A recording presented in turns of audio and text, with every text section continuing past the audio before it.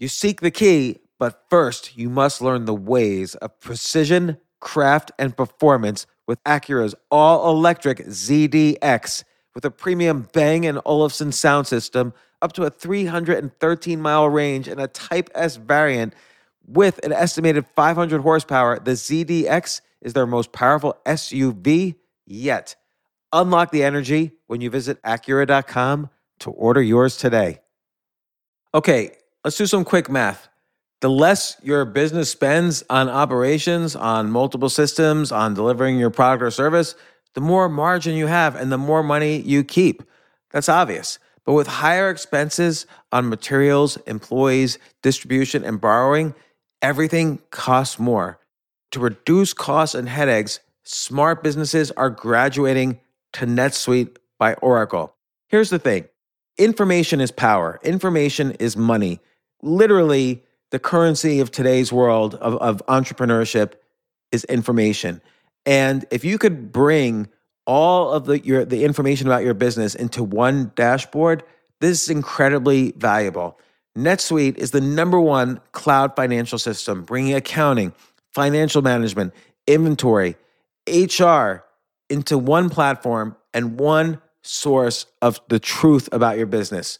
With NetSuite, you reduce IT costs because NetSuite lives in the cloud with no hardware required, access from anywhere. You cut the cost of maintaining multiple systems because you've got one unified business management suite. And you're improving efficiency by bringing all of your major business processes into one platform, slashing manual tasks and errors. This is so valuable. You just hit a button and you can see all the information about your business instead of having to call 5 different departments and get all these emails and put it all together and make sense of it. Over 37,000 companies have already made the move. So do the math, see how you'll profit with NetSuite. Backed by popular demand, NetSuite has extended its one-of-a-kind flexible financing program for a few more weeks. Head to netsuite.com/James. netsuite.com/James. netsuite.com/James.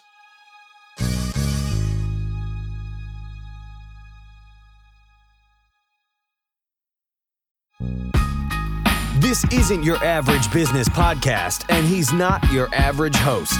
This is the James Altucher Show.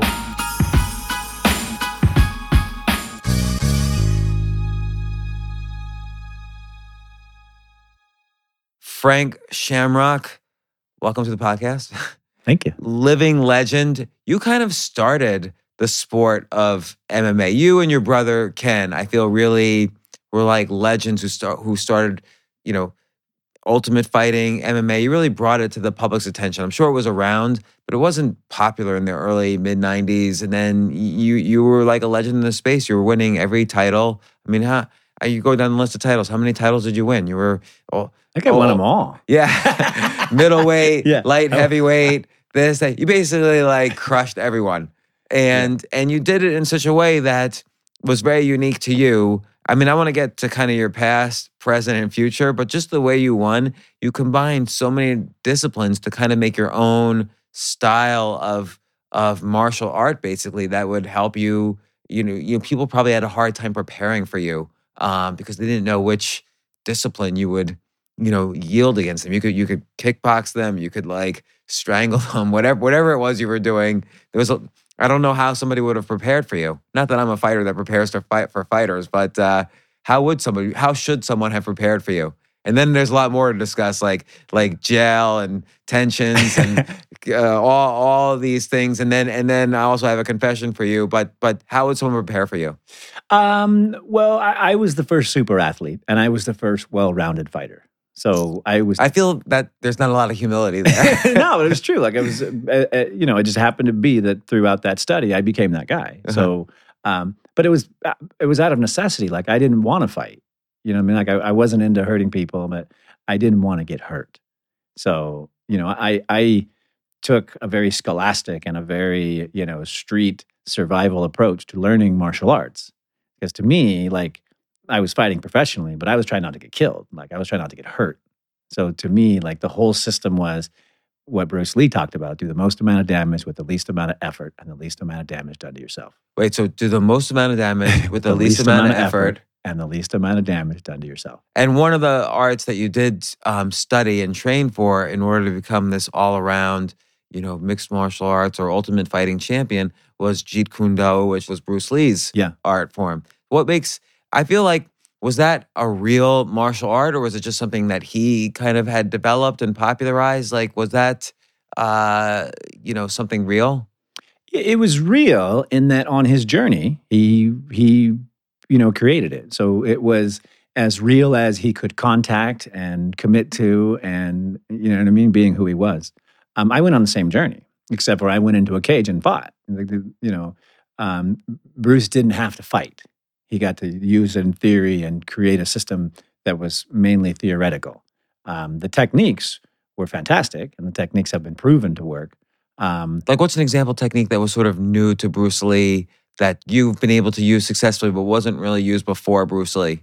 This is off on a tangent and everything, but I'm just curious. The idea of, straight blasting, the idea of, connecting straight lines. What does it mean? Striking.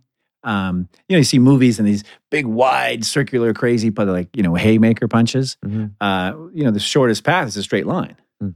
So, a lot of the, all the martial arts come from somewhere. They're made for some reason, there's some issue, create a martial art, kick guys off horses. His was just a personal study. He was on this journey like I was to learn about fighting. What is fighting? What is it? I'm studying martial arts. What is it really? And what he found out on the basis of Jeet Kune Do is use whatever works. And so I just took from him the philosophies because the technical parts, we had already progressed further. There was already better ways to maximize your body, more power that can be gained. So I took from him all the philosophies and stuff and all the ideas because I didn't have a base. I didn't have a martial art. So, when you say, how do we beat him? There was no way to beat me because there was no base. My base was whatever was needed to win.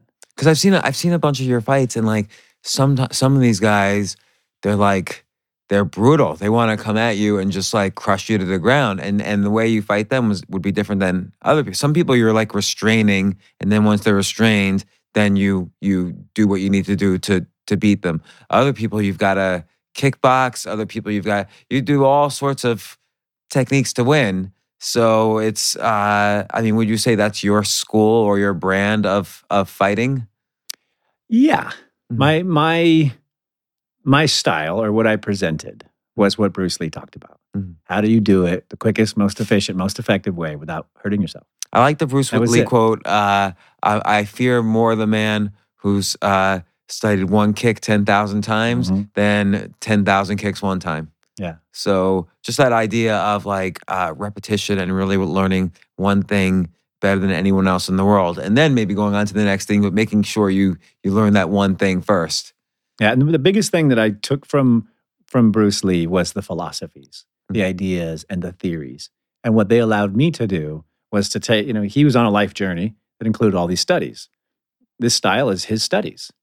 I was able to take all the philosophies, the ideas, the theories, the understanding of the biomechanics in the human body that he studied, and take newer information, newer technologies, and just enhance it. Like what's an example? Just punching, footwork, structural positions. He was not a super athlete, so he didn't have those mechanics in his body. So, I became a 200-pound super athlete. So, okay, just by background, we're going to kind of go all over the place. You were, as a teenager to the age of 21, you were in jail for like 3.5 years, right? Yep. So you must have gotten the shit kicked out of you quite a bit in jail, or you must have, or maybe not. Maybe you were in a lot of fights, but you had the least amount of damage, so you could inflict the most amount of damage. Maybe that's how you learned to focus on that philosophy. Well, I'd be afraid to go to jail at that age to get beaten up. Yeah, it was intimidating. But, like the streets, jail is very much you have to fight.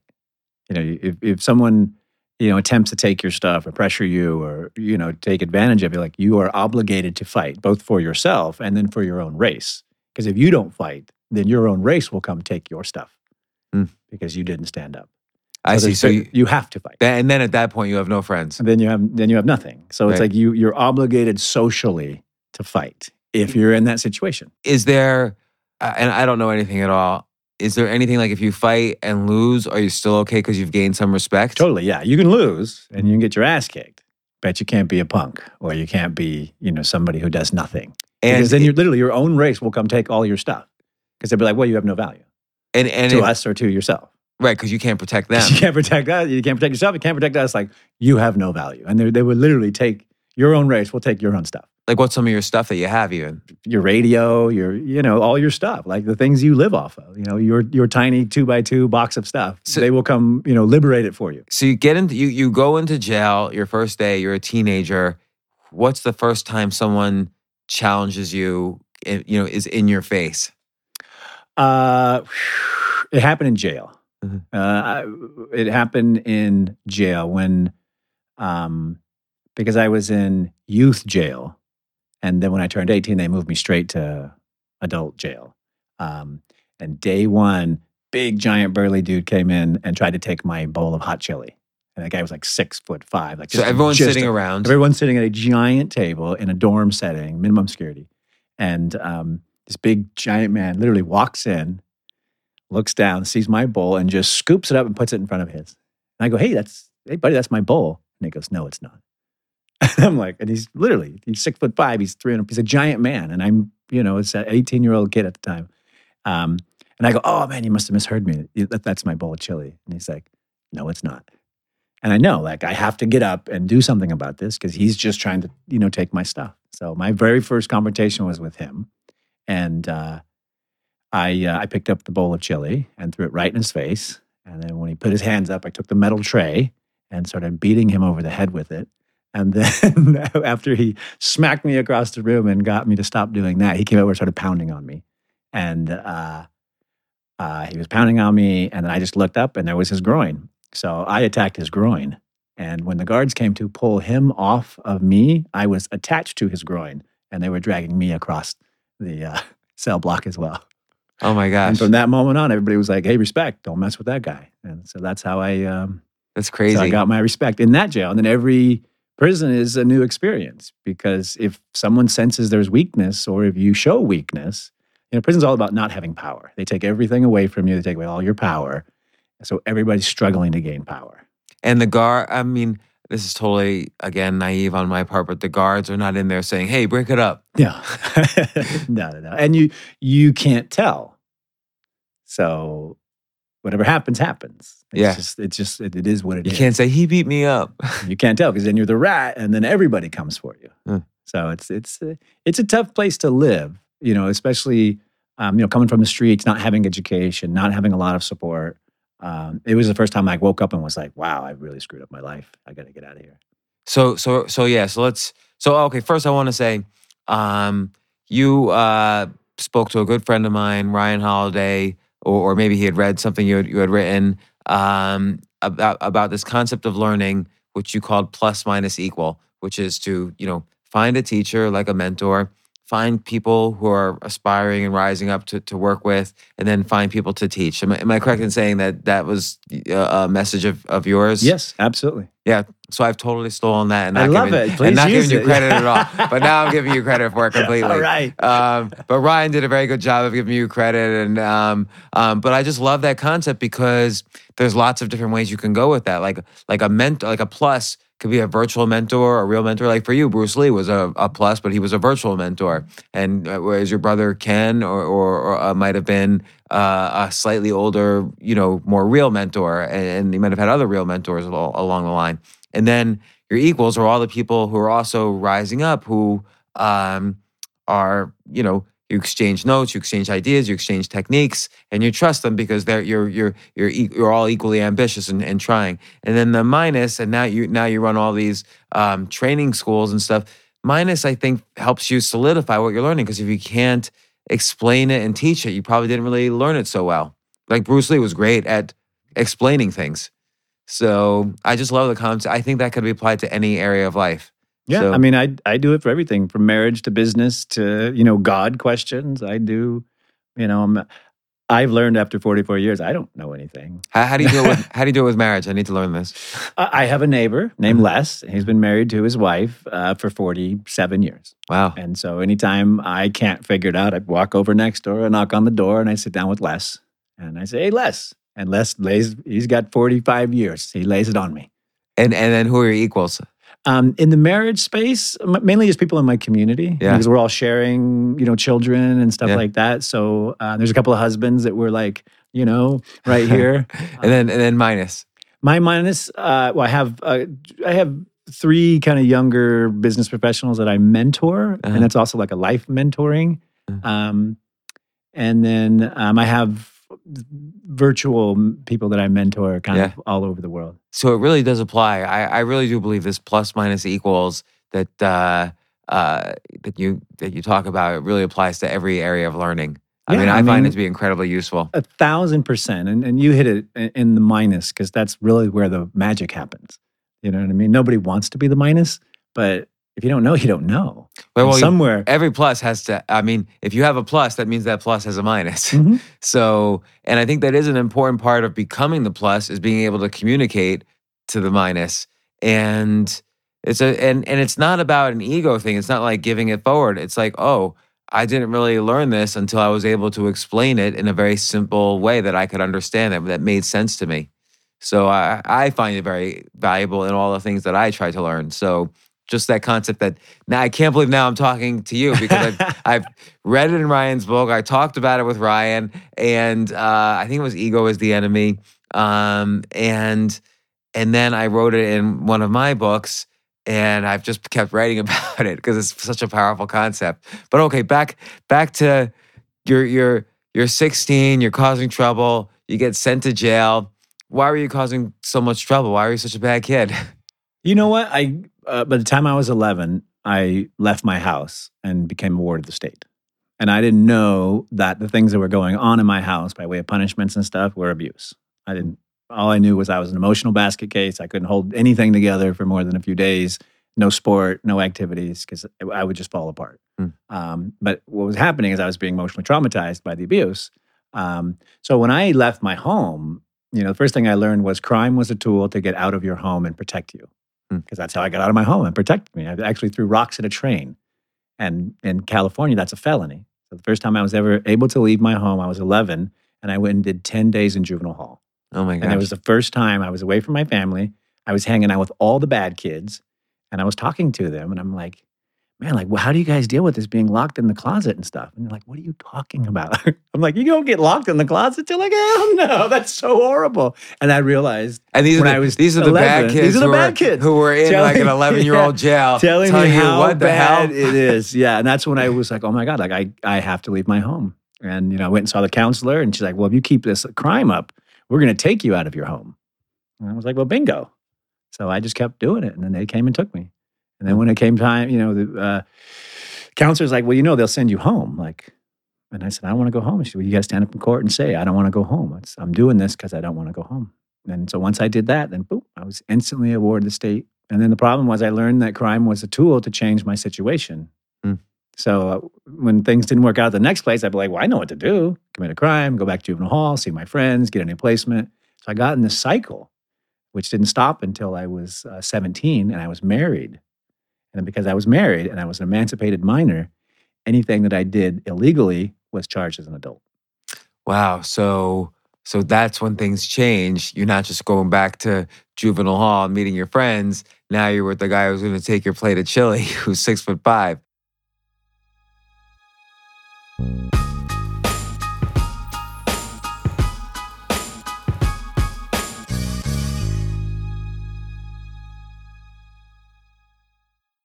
I have to say, Airbnb has changed my life.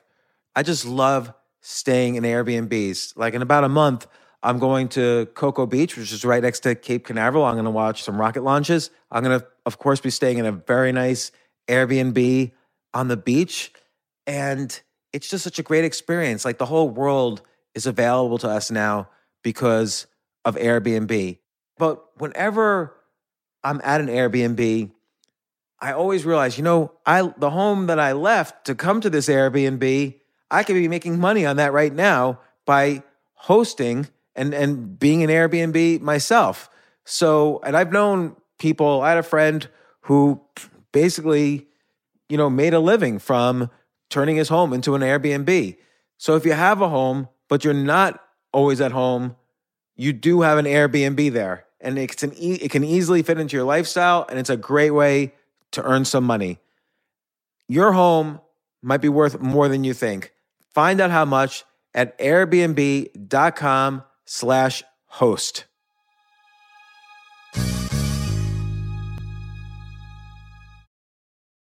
I remember last year I was asked to go speak at the Norway Business Summit, and I was so excited because side by side with the Business Summit was the Norway Chess Summit, where I would get to see in person Magnus Carlsen, the best chess player ever, playing chess.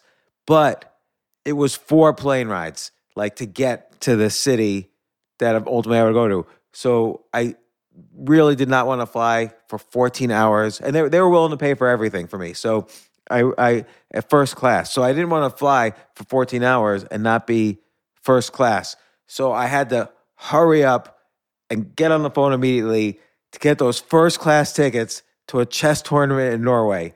And listen, this is just like when, you have to know when you want the best of anything, you have to act quickly or someone else will get it instead. And I did not want those seats to fill up. So it's like if you're hiring for your business, you want to find the most talented people for your open roles before the competition scoops them up. I just was talking to a friend this morning where he was trying to decide between some programmers and he waited a little too long, and both the programmers he was interviewing took other jobs, like great jobs. So, what's the best way then to hire the best as quickly as possible? ZipRecruiter. ZipRecruiter finds qualified candidates fast.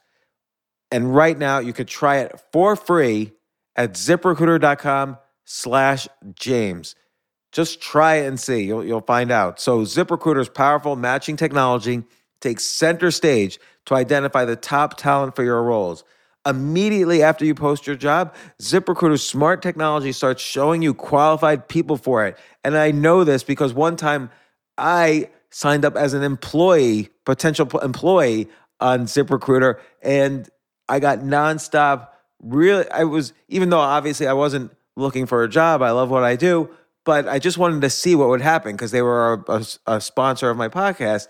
And the most interesting jobs would pop up in my emails like, hey, you're qualified for this or that. And so it's interesting to see. So just go there and try it. Try ZipRecruiter.com/James. Amp up your hiring performance. Now, this is more for if you're hiring, but amp up your hiring performance with ZipRecruiter and find the best fast. See why 4 out of 5 employers who post on ZipRecruiter get a quality candidate within the first day. Just go to this exclusive web address right now to try ZipRecruiter for free. ZipRecruiter.com/James. Again, that's ZipRecruiter.com/James. ZipRecruiter, the smartest way to hire.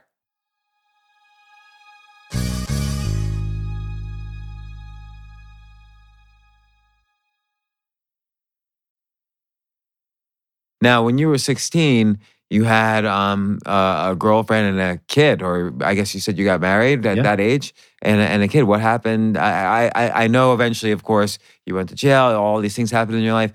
Are you able to keep in touch with the kid from that age? I mean, yeah. My son, little Frank, he lives across town from me. Okay. And he's now 20, or he'll be 29 this year. See a big guy? Yeah, big guy, super sweet. I graduated continuation high school with him and my wife. Wow. Yeah, when I was 17 years old. Huh. So you get. I saw the before and after pictures. You get out of jail. You were like a big guy then. Yeah. And so Bob Shamrock, who was this, you were staying in kind of this home for troubled kids that he was running. I believe it was him who said to you, you had worked out. You were like kind of a ripped guy. He said you're either going to be a fighter like Ken here, or Ken Shamrock, who was his original adopted son or first adopted son, or you should be a male stripper. Yeah. Did you consider the male stripper side? I did. I maybe spent one night thinking about it, but that was not my speed. And I always dreamt of becoming a champion. So it was one of my childhood fantasies. Stripping was not. Right. So that makes sense. So, but Ken at that time, I think Ken had the sense, and you didn't have the sense that oh, your fighting that you had been used to was kind of this street fighting almost style, like to protect yourself, to cause damage without being hurt, but not necessarily yet a martial art, because you're not learning that in jail. And he had been kind of in training, and he sort of says to himself, well, I need to put this guy in his place and kind of crush him.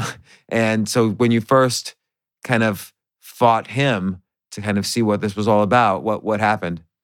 Well, we used to call it the tryout, which is very nice sounding word. Right, it sounds very pleasant. It's actually 500 squats, sit-ups, push-ups, and leg lifts, and then you spar a professional fighter for 20 minutes. And I sparred my brother because he wanted to be the guy, and he just beat the living shit. Like I would just beat me, like it was. And you know what? I don't understand what that means. Like I don't. Just beating. I've never been like if someone slaps me in the face. Yeah, I'm just gonna be like, ow! Don't do that again. That hurt. What? How did you? I still don't understand. If someone punches you in the face repeatedly, aren't you gonna have damage? Yeah. I mean, I was pretty banged up. I couldn't walk for about a week, and it also stretched out my knee tendons with heel hooks, and so I was pretty banged up. Could there be permanent damage? I mean, obviously there could be. Well, I mean, I probably got some brain damage, but no. I mean, tendons torn, and I broke a rib, and he broke my nose and stuff like that. But all that stuff heals, So it wasn't anything like really serious, but it was the first like wake up call. When you're, I considered myself a very tough man. Like I walked the streets, like I considered myself a very tough person until that day. And then I just woke up, like it was literally like how could another human being do this to me? And so did you see that suddenly the difference between kind of like street style fighting and there's something almost he's using some techniques. Yeah. I could tell like right away. Like it was so different from any other physical confrontation. Because it wasn't like he was just stronger than you, so hitting you harder. Destroy. Like he was just destroying me. Like it was just like crush, smash, and to my, detriment, like I didn't even know what the rules were. No one told me I could tap. I was in prison. I didn't know this whole thing was evolving, becoming a sport. Like I didn't see or hear any of it. So I didn't know what to do. And I just fought. Like I was fighting for my life. So to me, it was a very different experience than I'm sure they were having. Because I'm like straight out of prison. Like 2 days after I got out of prison, I was in the gym. And I never left. And that's how I became successful. What does it mean to be beaten up? Like by a professional fighter? Just beaten. Like, you go to a hospital, you die? No, not like that. Why don't people die? You're just tired. You're so exhausted because if you don't know how to fight, you don't know how to use your energy or your body and the energies correctly. So besides the fear and all the angst, there's also this tremendous drain. Like you just lose all of your energy very, very quickly because you don't know what to do with it all. Yeah, but he's also at the same time. It's not like you're running a race and getting tired. At the same time that's happening, someone's punching you in the face, punching you in the stomach, kicking you in the groin, tripping you. I thought I was going to die. Like I honestly, because I had never been beaten up. I mean, I fight on the street. Like if you get beat up, that means you're like getting killed in an alley. So like I was never knocked down. Like I've never been beaten up. Even in jail, you weren't beaten up? No, never. No, I've never been, I never mess with people. But if you mess with me, you get the one warning and then, then you get the rest of it. So, but most people can tell by my intention, I'm not playing. So no one ever messes with me. Right. But what do you mean by your intention? Like, how do you give me the look that's like, don't mess with you? Most people don't really want to fight because it's incredibly dangerous and scary. Yeah. And we survived by getting away. So the truth in the human spirit is they don't really want to fight. There's some other thing going on, ego, or there's some other issue. So what I've learned is I know how to fight. And I know how to talk to people that know how to see that I know how to fight. So I just tell people the truth. Like if you keep doing this, you're going to force me to do X, Y, and Z. What's X, Y, and Z? I usually add something vulgar like, you're going to force me to put you to sleep and stuff you under a chair. Like I say something like weird that's arresting. Because they were like, what? Like, did he just say that? And so I use like a weird psychological thing. But I'm honest with people. Hey, I'm not interested in that. And, I'm uncomfortable. Can I buy you a drink? And I just try to flip it. And then if they don't, then I get real, which is if you keep messing with me, I'm gonna kill you in front of all your friends. Like I just go real, and they're always like, he's either crazy or he's being real. I feel like that works for you because I could even see you're sort of huge. But Yeah.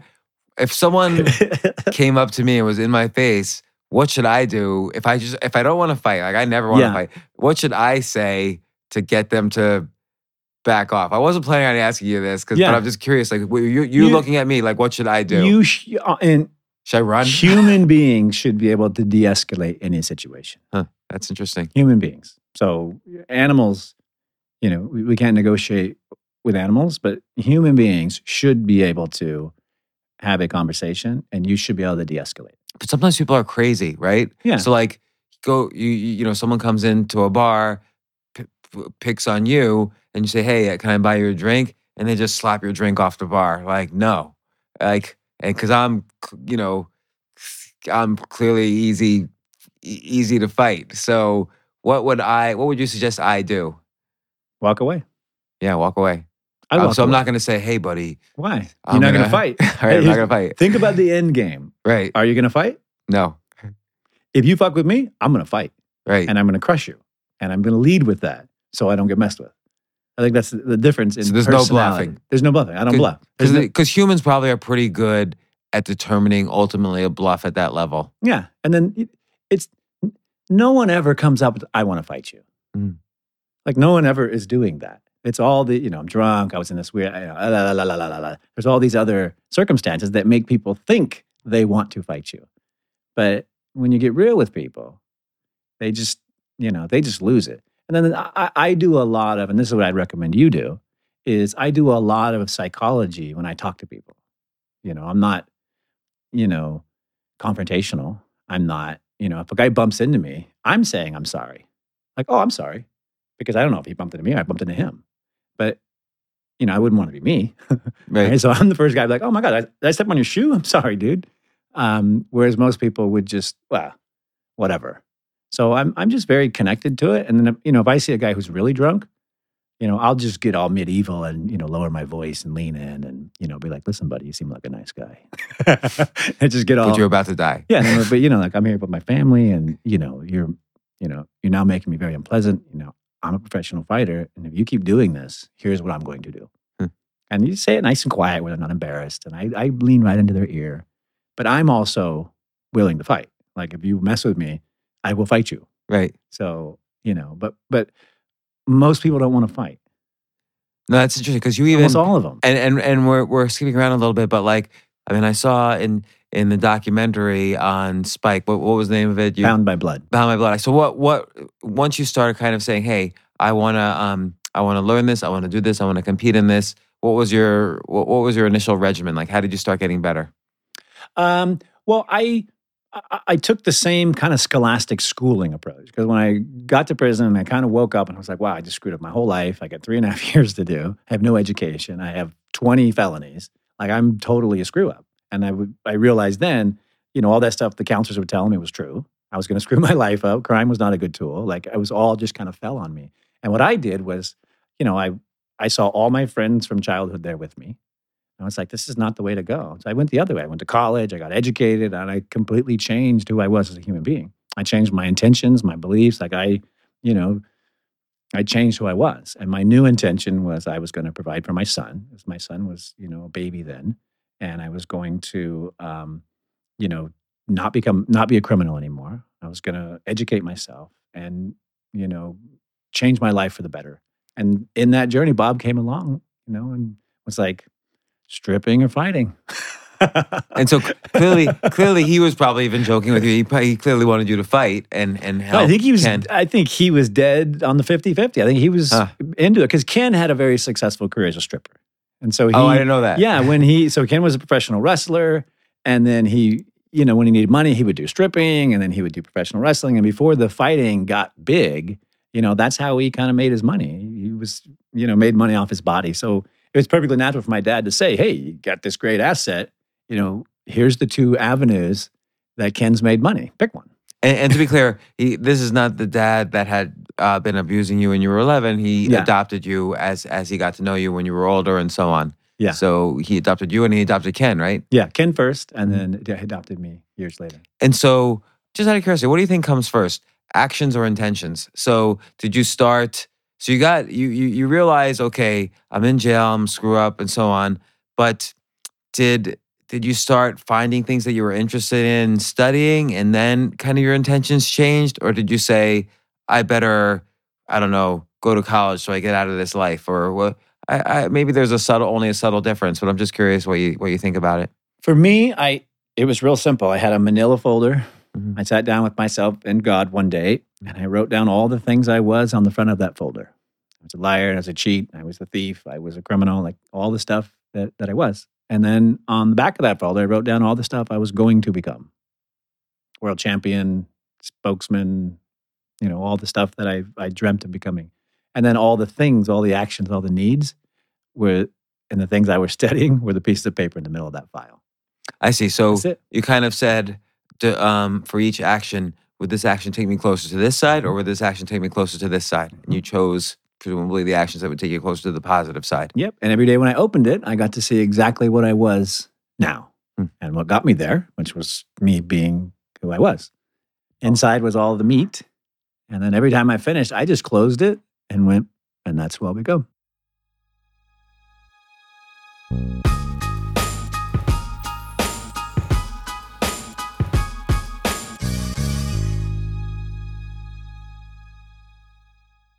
Mom deserves the best, and there's no better place to shop for Mother's Day than Whole Foods Market. They're your destination for unbeatable savings, from premium gifts to show-stopping flowers and irresistible desserts. Start by saving 33% with Prime on all body care and candles. Then get a 15-stem bunch of tulips for just $9.99 each with Prime. Round out Mom's menu with festive rosé, irresistible berry chantilly cake, and more special treats. Come celebrate Mother's Day at Whole Foods Market. Life is a highway, and on it there will be many chicken sandwiches. But there's only one McCrispy. So go ahead and hit the turn signal if you know about this juicy gem of a detour.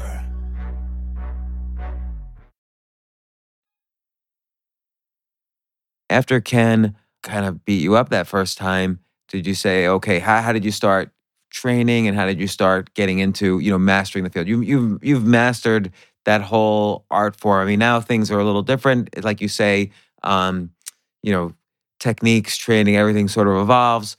But back then you were not so long ago, but you were the peak. You were the giant. So what was your regimen to get there, to get beyond where anybody else had gone? The first thing was I got a notebook, because I was the only guy taking notes and drawing diagrams and pictures. Because when I read the Jeet Kune Do book, it was all notes and it was Bruce's drawings from his journey. So, and I think I got that very much from going to college and stuff in prison. I had a very scholastic, experience. So I was the only guy with a notebook for years, and that's one of the reasons I figured it out. It's because I, wrote it down, asked a question, create a theory, practice, apply. It works. Put it in stone. But it was really the focus. I mean, I put 100% of my brain to it. Where every single night when I fell asleep, I just continued training, dreaming, and going through the same theories and strategies and techniques as when I was awake.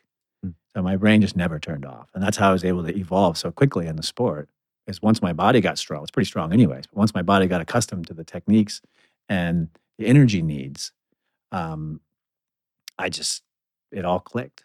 So talk to me more about the energy needs. So obviously, again, it's back to the, you want to use as little energy as possible to cause as much damage as possible. What were some of the things you learned really quickly that you didn't know before that would preserve energy? Balance, leverage. Our theory, our system is based on leverage. So it's like a plate on top of a ball. You always want to be the plate, because your weight is the biggest weapon. So just learning that, and how to use your weight as a weapon. I didn't realize, but Ken was just putting all his weight on me half the time. And I was going, because I didn't know what to do with all of this weight.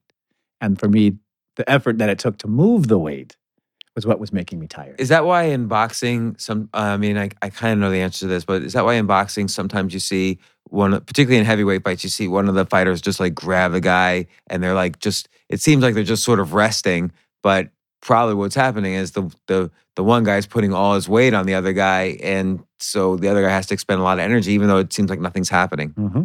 Yeah, you lean on them, you weigh on them, and there's a million tricks to using your energy effectively. And then the other thing is because I was studying so much, all the techniques, like I was telling you, they've evolved and they've changed. So, I was learning techniques, but also learning better ways to do them because I was studying the whole time. So I was like, what about this and that? And move your leg there and try this. So one of the reasons why I continued to evolve, but I became a teacher after 6 months.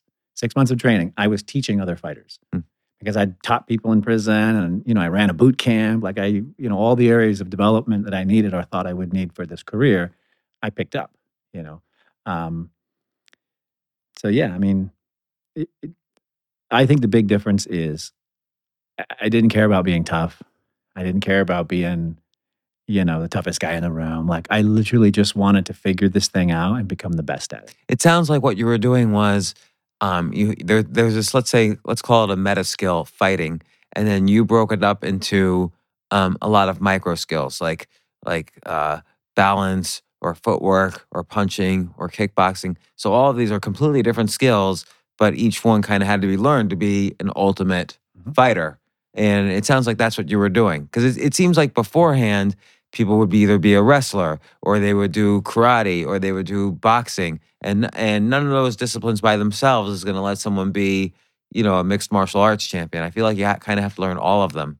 And so, and it was this combination that really makes the art form. It really created the sport.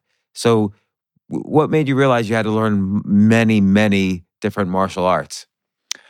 Because certain people with certain skills would affect me. And so, a strong wrestler would be able to control me. So then I'd have to, learn to use my legs and my hips more. So I was very much, because I didn't know anything, I was just, if it worked, we used it. If it didn't, I just stopped using it. But it's the classic thing where you're doing study. It's almost like you're doing a scientific study on yourself. And what just worked against you, and like a wrestler, you just said, would do something to restrain you or hold you down, and you'd have to really stay to figure out, well, how can I fight that? And then the next wrestler comes along, how can I fight that? I mean, it's the classic of not learning from failure, but learning by, because I don't like that phrase so much, but learning from experimentation almost. Yeah. And this is one of those sports where you're using your body like intimately, so you have to experiment and you have to understand everything about it. And we always say, the best fighter would be a ballroom dancer who was a gymnast. Because you'd never catch them when they could move their body in any position you wanted to. Like, they would be so powerful with their being, with their body. And the other thing which most people don't realize, and I say it in passing because it makes people think, but I look at people's bodies and I do a complete diagnosis of your structure, your biomechanics, and what I think it would take to beat you. That all happens in like 15 seconds. So you just point right at my forehead and push me over, and when I see people, because I trained for 16 years every night focus. So when I see a human body, I don't see tall, skinny. I just see structures that have power. Okay, but the average person on the street is basically all the same in the sense that they sit in a chair all day going to work. They probably don't really eat as healthy as possible. They don't really exercise as much as they should. So the average person must look all the same to you, which is just I have to punch this guy in the gut and then knee him in the head when he bends over and he's gone. Yeah, but if you go deeper into it, what it really comes down to is I was studying the biomechanics of the human body. They were studying fighting. I was studying the human body and how it and how to maximize it, and they were studying technical fighting. So that reminds me, I'm going to make a leap that might sound funny, but it reminds me of Leonardo da Vinci. So every artist was studying how to paint, but he was doing autopsies on bodies to understand really how to depict a human body. He was just studying, how the sun would hit, would shade the different parts of the body, so you could really understand how to draw the body in a complex way, as opposed to just understanding how to paint, which is what most people were doing back then. And so it seems here is that you evolved the art form by going that one level deeper of not just how do I crush this person, but how is the body working so that I can cause the most damage. It's almost like these imaginary points, or I don't know if they're imaginary or not, but like, oh, if I touch this person here, they're dead. So that's how I look at the human body. Hmm. So it's an assessment. It's like, and I think it's just from all the training because body mechanics work. So I look at a human body and it's like, okay, arms are long, structure, strength, and I make it just in my mind. There's a mental assessment which has a numerical value. And so if you see a guy in the street, can you tell if they're a fighter? Oh yeah. I can tell anybody who has the intention of fighting, and I think that's the big separating factor between people that want to fight and people that don't want to fight. 99% of people do not want to fight, but there's a few people that want to fight, and you can tell by their intention. When I lower my voice and I speak with the intention that I'm going to break your face in 2 seconds if you don't stop doing that. That's why people go, let me know if I upset you during this podcast. But that's why people go, oh, he must be serious, because who else is speaking all crazy like that? So I remember there was one guy you were fighting, Asian guy, and it was mentioned he trained with he was willing to die, or he had the will to die, is how he trained. So kind of being, I guess you can set yourself up psychologically so that you throw yourself so fiercely into a fight without being worried about death. Almost this stoic way of looking at fighting. And this was one of our initial people you fought when your career was moving up. Do you think that's a helpful way to look at fighting? To think that you could die and be okay with that? For sure, yeah. I mean, I think it's a good way to approach life. Mm-hmm. I mean, one of the best sayings in Native American culture is today's a good day to die, which means you're in the right place and everything's taken care of. So you go do it. So, yeah, I mean, we always make a joke about it. People always ask me, how did you stay focused? And what do you do to train your mind, this and stuff? And I would tell this joke, but it's the truth. And I'd say it in a funny way. I say this gentle mantra to myself, which helps focus my mind. And they would lean in. They'd be like, tell me it. It goes just like this. Die, die, die. And they're like, what are you talking about? I'm trying to kill every person that I'm in front of, and I'm willing to die to do it. And so you say that could be analogous to life, but let's say, and so there's the cliche of live life as if today's your last day. But of course, there's more nuance to it, because if you have kids and you want them to grow up and I don't know, either go to college or buy a home or whatever, you kind of have to save up for them. So you can't always live life like, okay, I'm going to spend all my money today. I'm going to, go crazy today because today's the day I'm going to die. Where's the balance there? How do you find that balance? Well, I think you got to roll it back, because it's an expression of all things are right. The work is done. Like, it's done. So, when you're a warrior and everything's cared for, you can go out and go to the death because everything's cared for. I see. So when it's not cared for, you probably shouldn't go out there and fight to the death. Right. So that again leads to that manila folder. Do you go to this side or to that side? So if not everything's cared for, okay, let's just today go in a direction where the things that are not cared for are cared for. So you could every day so you mentioned the Warriors Code just now, and you mentioned it in the documentary. What does that mean to you? What are those? What's that code? Well, those are basically the principles of martial arts for me. Mm-hmm. So those are honor, respect, discipline, which applies to everything. Honor, respect, discipline. Discipline, yeah. Honor to what? What does honor mean? Honor is, the first thing that comes to mind is honesty. I used to have a problem with honesty, so now I'm 1,000% honest. So my word is my honor. If I give you my word, that's all you need. If I tell you something, I'm going to tell you the truth. It's because that's honor. If I promise you something, I'm going to do it. That's honor. If we do deal together, I won't screw you because I'm an honorable person. So I run everything like that in my life. And, the factor of discipline is, listen, if you're not disciplined, you'll never be successful. You'll never guide people, lead people. You'll never achieve the next level. Physically, mentally, spiritually, you just won't, because you have no discipline. How do you determine what you should be disciplined in? Mind, body, and spirit. Plus, minus, equal. So what do we need? What are we looking for? What do we want? I think a lot of times people might be listening to this saying, I'm 35, I'm 40, I'm 45, I'm 50. I either don't know what I want because I've spent so much time, just kind of getting through each day, or 50 plus and I feel like it's too late for me to do what I want? Well, what would you say to those people? If you're breathing, you can do anything you want. Hmm. The problem is we get caught in all these lies and we get caught in all these roles that we're living. And most of them are just social obligations or stuff we think that we're supposed to be doing. The reality is you can do anything you want. Good, bad, it doesn't really matter. I mean, you'll have to pay the consequences or reap the rewards. The truth is you're in control of every action. You can do anything you want. I could wake up tomorrow and start living like a convict again. Like I can start stealing stuff tomorrow.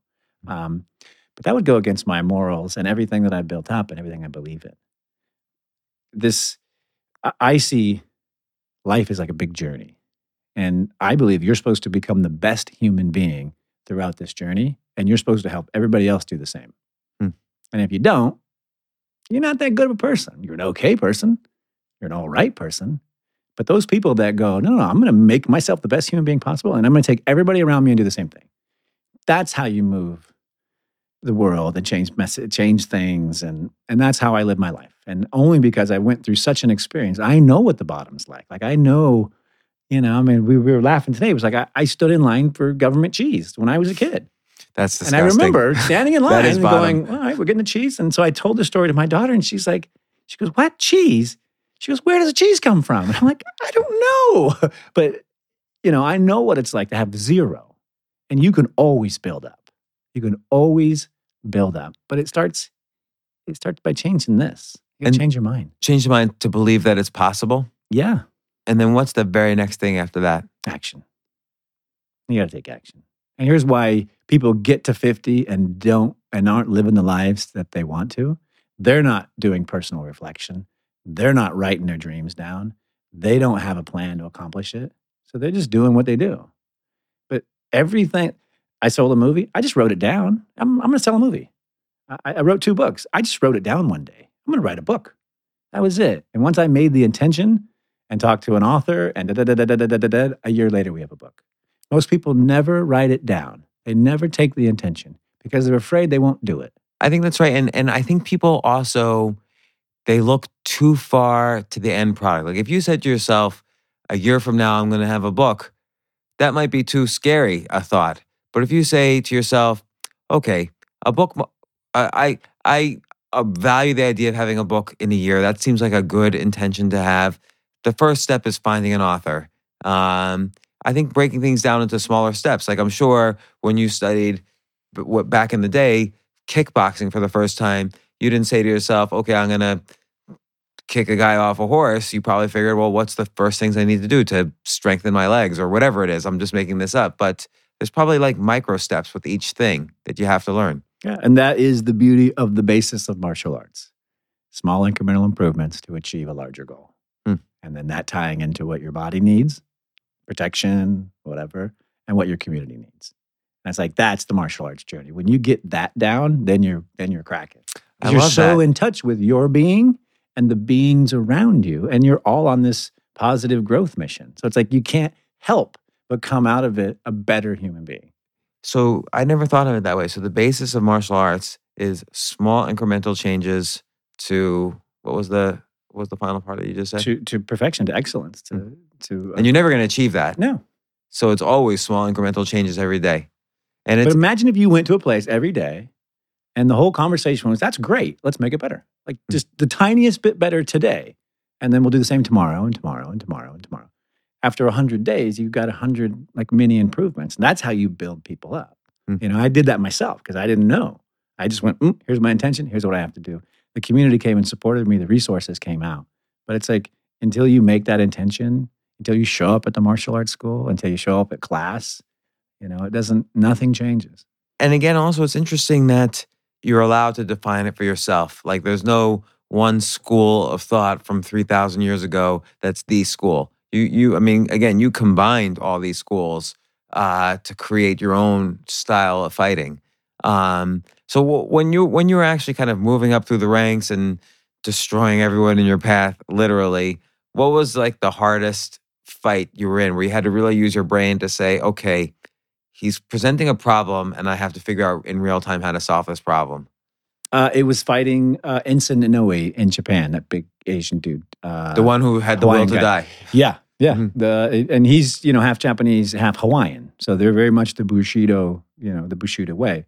And it was about 7 minutes into the fight, he folded me over backwards and mounts me. And he's like on top of me, elbowing my face in. And why didn't you just collapse then? just give up. Why? So he's huge. It's not like just like a small guy doing this. Yeah, he's like 20 plus pounds on me, and he's got me in the most vulnerable position. And he's just elbowing away on my face. What does it mean he folds you over backwards? We're standing clinched up. I was trying to knee him, so my hips were getting too close. And he went from a high grab to a waist grab. And then he pulled my waist into his and stepped forward. He took your energy of moving closer to him, and he switched on you to kind of push that in. And so he folds me over backwards like this. Like I wrench my back, and then he jumps on top of my chest, and he's like elbowing my face in. So it was one of those moments where I thought I was going to die. Like I was like, there's no way I'm going to survive this. But I wasn't going to give up. So I was like, okay, well, there's a problem here. Problem. And that was the problem. But what I did was, I just stayed true to my intention. My intention was, nobody's going to kill me. So, I just had a moment where I was like, he's going to kill me. And then I went, wait a minute, nobody can kill me. And I got up and knocked him out. And so how did you, though, get out of that particular situation? He's in control of you at that point. Yeah, I just hung on and kept moving. And I could tell he was getting tired of beating on me, actually. And then the other thing that I was doing was I had learned to use my skeletal muscles to hang off people. And we talked about leaning on them and applying weight to them. So even though he was on top of me, I was actually hanging off of his body. So he was holding up. But him slamming on your face wasn't enough to get I'm your... like this, and he's literally lifting me up to hit me. But he's lifting my body weight. So after about 10 times, he's tired. And so I had to kind of brave this moment where he's like, How did you hold on for the 10 times? I just, I made that commitment. I knew, that. Here's the thing is, I was like, they're going to have to kill me to take me out of here. I'm never going to give up. Like, this is my thing. This is my chance. I'm going to go all in. But you never know until you're at that moment. Like, you never know until death is right there and you're looking at it. And, I thought that was my moment. So I just had this, I had this moment in my spirit, which was, am I really ready? And then I went, not only am I ready, this guy ain't going to kill me. And I got, I wiggled out and, went into a firefight and ended up knocking him out. And that kind of sort of so-called rope-a-dope style, this one where they're like just wailing on you and you do things to get them tired until finally you can switch. You did that again with Tito Ruiz. Yeah, Ortiz, yeah. Yeah, Ortiz. And because he was he was just out there hungry to kill you. And he was very polite about it later. He's on the documentary talking about it. But you were holding on against, into the edge. Like, what was happening there? He was just, the next size of athlete. He's really a heavyweight, but he's able to drop down into the middleweight category.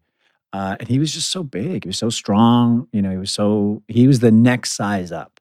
It just took so much energy to battle with him. Were you afraid getting in the ring or no? No, I knew I could beat Tito. This is how confident I was to beat Tito. I signed a 4-fight extension to my contract and put in the clause, if I ever publicly retire, the rest of the contract is null and void, because I knew I'd beat Tito, stand up on pay-per-view, retire, and become the first free agent. So you knew you would beat Tito, even though in the middle of that fight, you probably also knew that you would have 30 or so punches on your face at that moment. Yeah. So, but he was just it was so big. Like if you see us together, it's silly. Yeah. And when we did the poster for the fight, they literally slid out an apple box. They're like, I'm so sorry, Mr. Shamrock. And the guy slides out. Can you stand on this? It just doesn't look right. Because I'm like this. I'm staring up at this giant man. But he was just the next size up and the next level in, physical needs. I was the first super athlete guy, but that's what really, I needed that super athleticism and the technique to beat him. So you were talking earlier about the warrior code when you did honor, discipline, respect. What comes next, if anything? Well, let's see. So the mind, body, and spirit are the way. Mm-hmm. The how is the honor, respect, and discipline. And then there's a few minor mechanics of it. The idea of consistent improvement is either wrapped up in the journey to excellence, or we also call it Kaizen, small incremental improvements for practice. And it's really those like three concepts. What about people who know what the right, like let's take an obvious example. Someone who smokes knows that it's probably wrong to smoke, but they don't stop. And they would like to stop even. Let's assume every possible thing. Their intentions are good. They want to stop. They're addicted to it, but there's ways to overcome addiction, but they just don't stop. Or I'll use an example personal to me. I know I should go to the gym every day, or I should exercise probably more than I do. I have just recently started going to the gym, but for the first time in like 6 years. So I should probably be exercising more than I do. But it's hard for me because I don't enjoy it. And now, you shouldn't enjoy anything that's worth having is probably not enjoyable. Like when your brother first beat you up, I'm sure you weren't having a fun time, and yet that propelled you to worldwide success. So it seems like writing a book is not enjoyable, and yet when it's done, that's what you did a good job. And but sometimes you can't do everything that's not enjoyable in order to achieve many different kinds of success. So I don't know, how should I think differently about lifting weights? Make it fun. How do I do that? Do something you like to do. I guarantee you there's a physical activity that you enjoy doing that's fun and that will give you a good workout. I got a dog. I walk my dog twice a day. So I get you walking? So I'm walking twice a day. I'm like about hiking and I'm walking twice a day. And even though I work out, it's still another chance for me to do a little more. But here's the thing is, we all know what's good for us. It doesn't mean we're doing it. I knew, when I'm about 13 or 14, like I was a total knucklehead and that I was screwing everything up. Didn't mean I stopped. You know what I mean? Like you really need those big wake-up calls. Well, what's something for you right now that because also we can't do everything that we would like to do in our lives. What's something for you that's right in that gray area where you would like to do more of, but you haven't yet had enough intention or motivation to actually start doing it? Mine is even stranger because when I was 16, I was diagnosed with a spondylolisthesis. My right leg had gone numb and started to drag behind me. So what that means is that one of my little vertebrae is broken off in my lower spine. And I have no stability in the left side of my lower spine. So throughout my whole career, I've had this problem. If somebody just starts punching you in the left side of your spine. Hit me on the left side. And I'm like, oh, no. All right, now we know. But recently, I met this doctor who's like, gave me a whole new understanding of my spine. He's like, listen, you're just a wussy. I'm like, what are you talking about? And he's like, you're thinking you have a hurt spine when you just have these muscle imbalances. Like, let me rebalance you. Let me show you the exercise to do. And I guarantee you'll never have pain again. I'm like, this is amazing. So he unlocks my back, does the thing. Everything's amazing. Shows me the exercise. He's like, you can't do this exercise enough. Do it every day, all day long. I do it every third day. So it's not fun for you. It's not fun. And it feels weird. It's uncomfortable, but it makes me better, like night and day better. Is there some benefit from doing it every third day, or are you No. You're just losing all the benefits? The benefit would be to have it every day, several times a day. And it takes me 3 minutes to do it. Like most of us, it's a very short period of time. But I'm like, and I need a table to lay on. Like I make a million excuses not to do it. I know I need to do it. It's kind of important because, you're not getting any younger, Frank. It's so true. At some point this becomes degenerative, right? So you have to start doing it. But we all know, we know why we're overweight. Mm-hmm. We know why we're stressed. We know all these things, but what are we doing about it? And it's like, I was very blessed in that I found martial arts. And it became my way to connect with the community, learn about myself, explore things. It became my world. And, very few people have that, where you can walk into a door and you're just suddenly part of this amazing, personal development community. So to me, it was just such a powerful experience. I didn't even know it existed. I didn't know you could go to martial arts schools and all that stuff, even happened there. Right, because again, it's not like martial arts, as you've described in this podcast. It's not just about being able to kick a guy in the face. It's all this kind of method of excellence that could be applied to any area of life. Anything. And you see that really in a lot of Asian cultures. That like imagine the Japanese tea ceremony is almost like a martial art. Just the way every aspect is ritualized and it's sort of this movement towards perfection of the tea ceremony. So it seems to apply the same principles. Mm-hmm.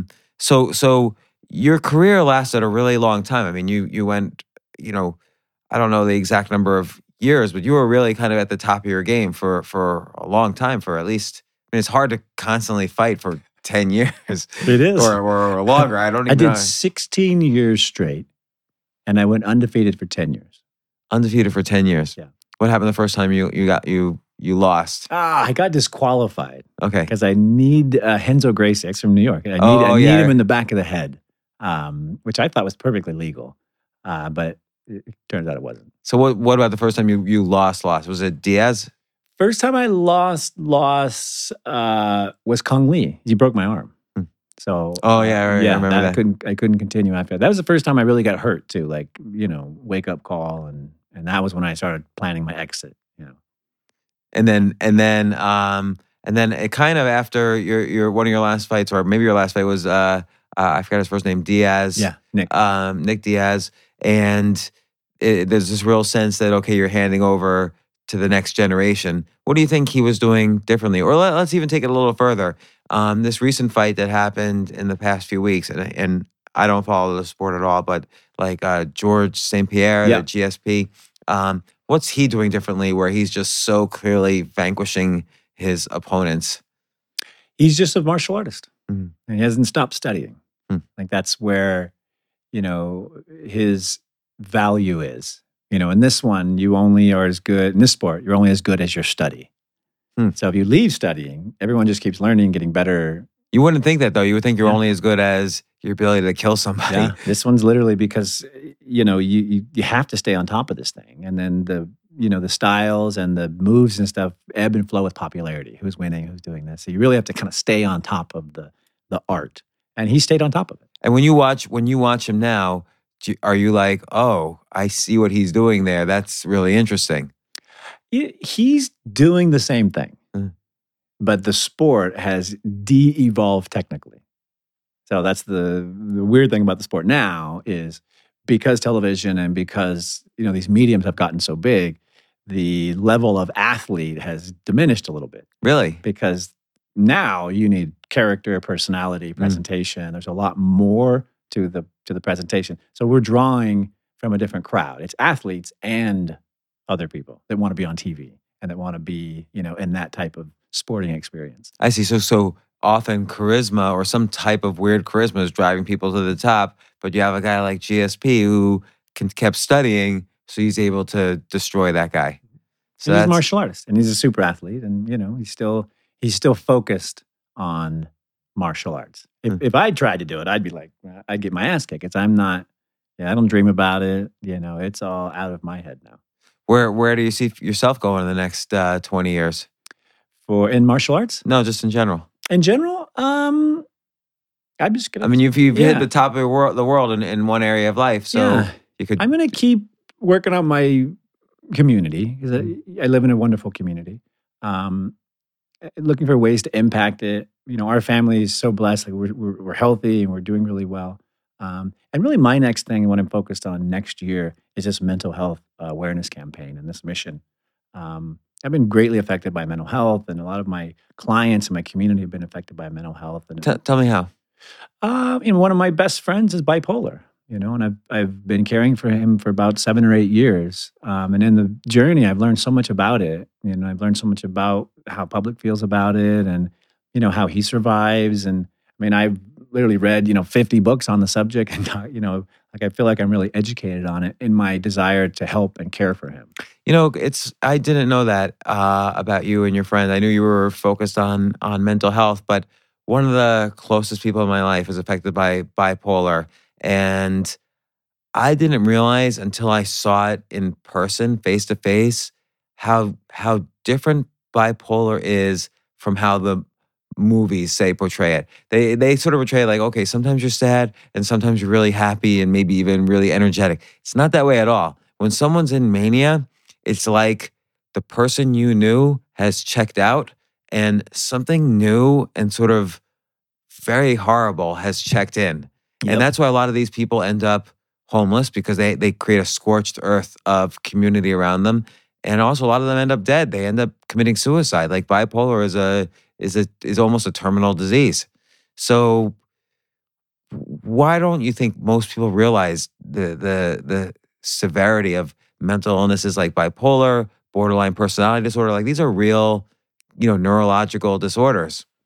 Yeah, I mean, we've just in the past decade started paying attention to it, and before that, look at the culture of having mental issues. It's just been, portrayed to be, crazy people, violent people. The portrayal, the general message of it, it's just not, it's not good. No, So and people don't know what to do. People literally don't. When I talk to, because I talk like this, and they're like, I don't even know what to say to you. Like, how are we talking about this? Like, we have to talk about it. This is a real thing. What we see that, the human development of your brain can handle just about anything. But you need to learn in doses, and you need to, your brain's made of plastic. It'll consume, change, do anything you want it to, good or bad. But people don't understand their brain. They don't know, when everything you put in it is a computer. You're just recording. Everything you do, it becomes who you are, and it becomes how you are. People don't think about that. People don't think of your mind as a space you need to develop. And But with work mental on. illness, though, sometimes it goes one step further, which is that computer has faulty programming. Yeah. And the person who's let's call it the person who has the illness, he or she can't necessarily control how that input is coming in anymore, or what the output is, or they're having problems with that. And I think awareness of that's very important. For instance, there's been a lot of news in the past year about police brutality and police, killing people. It's the whole, very important issue of Black Lives Matter.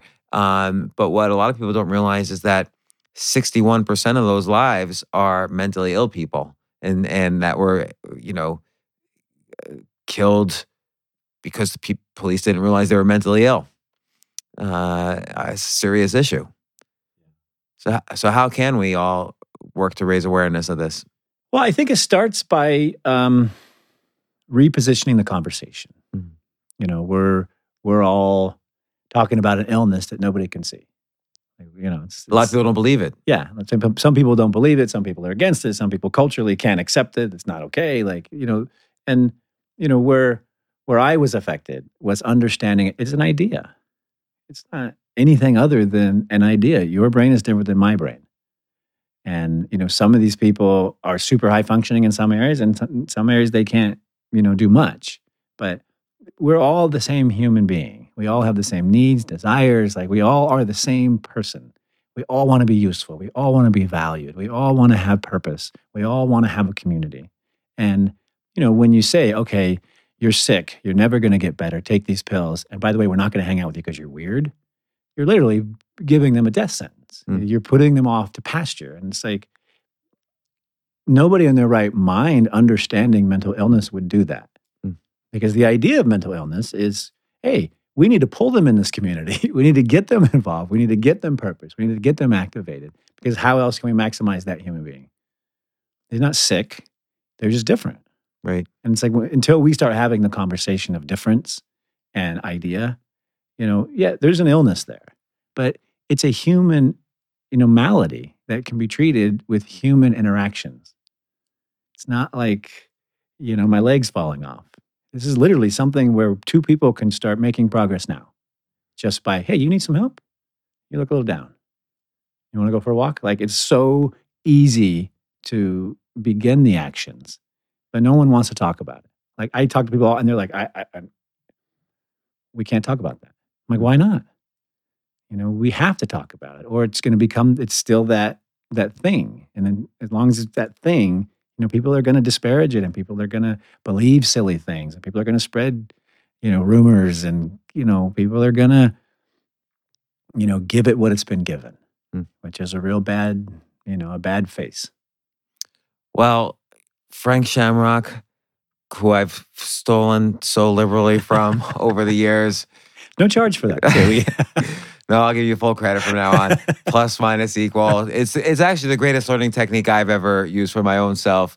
But all these issues we talked about up including the mental illness, so important, so fascinating to meet you and see the arc of how you've sort of transformed yourself again and again to conquer these battles in your life. An honor to meet you, and I'm so glad you came on the podcast. Thanks for having me. Thank you.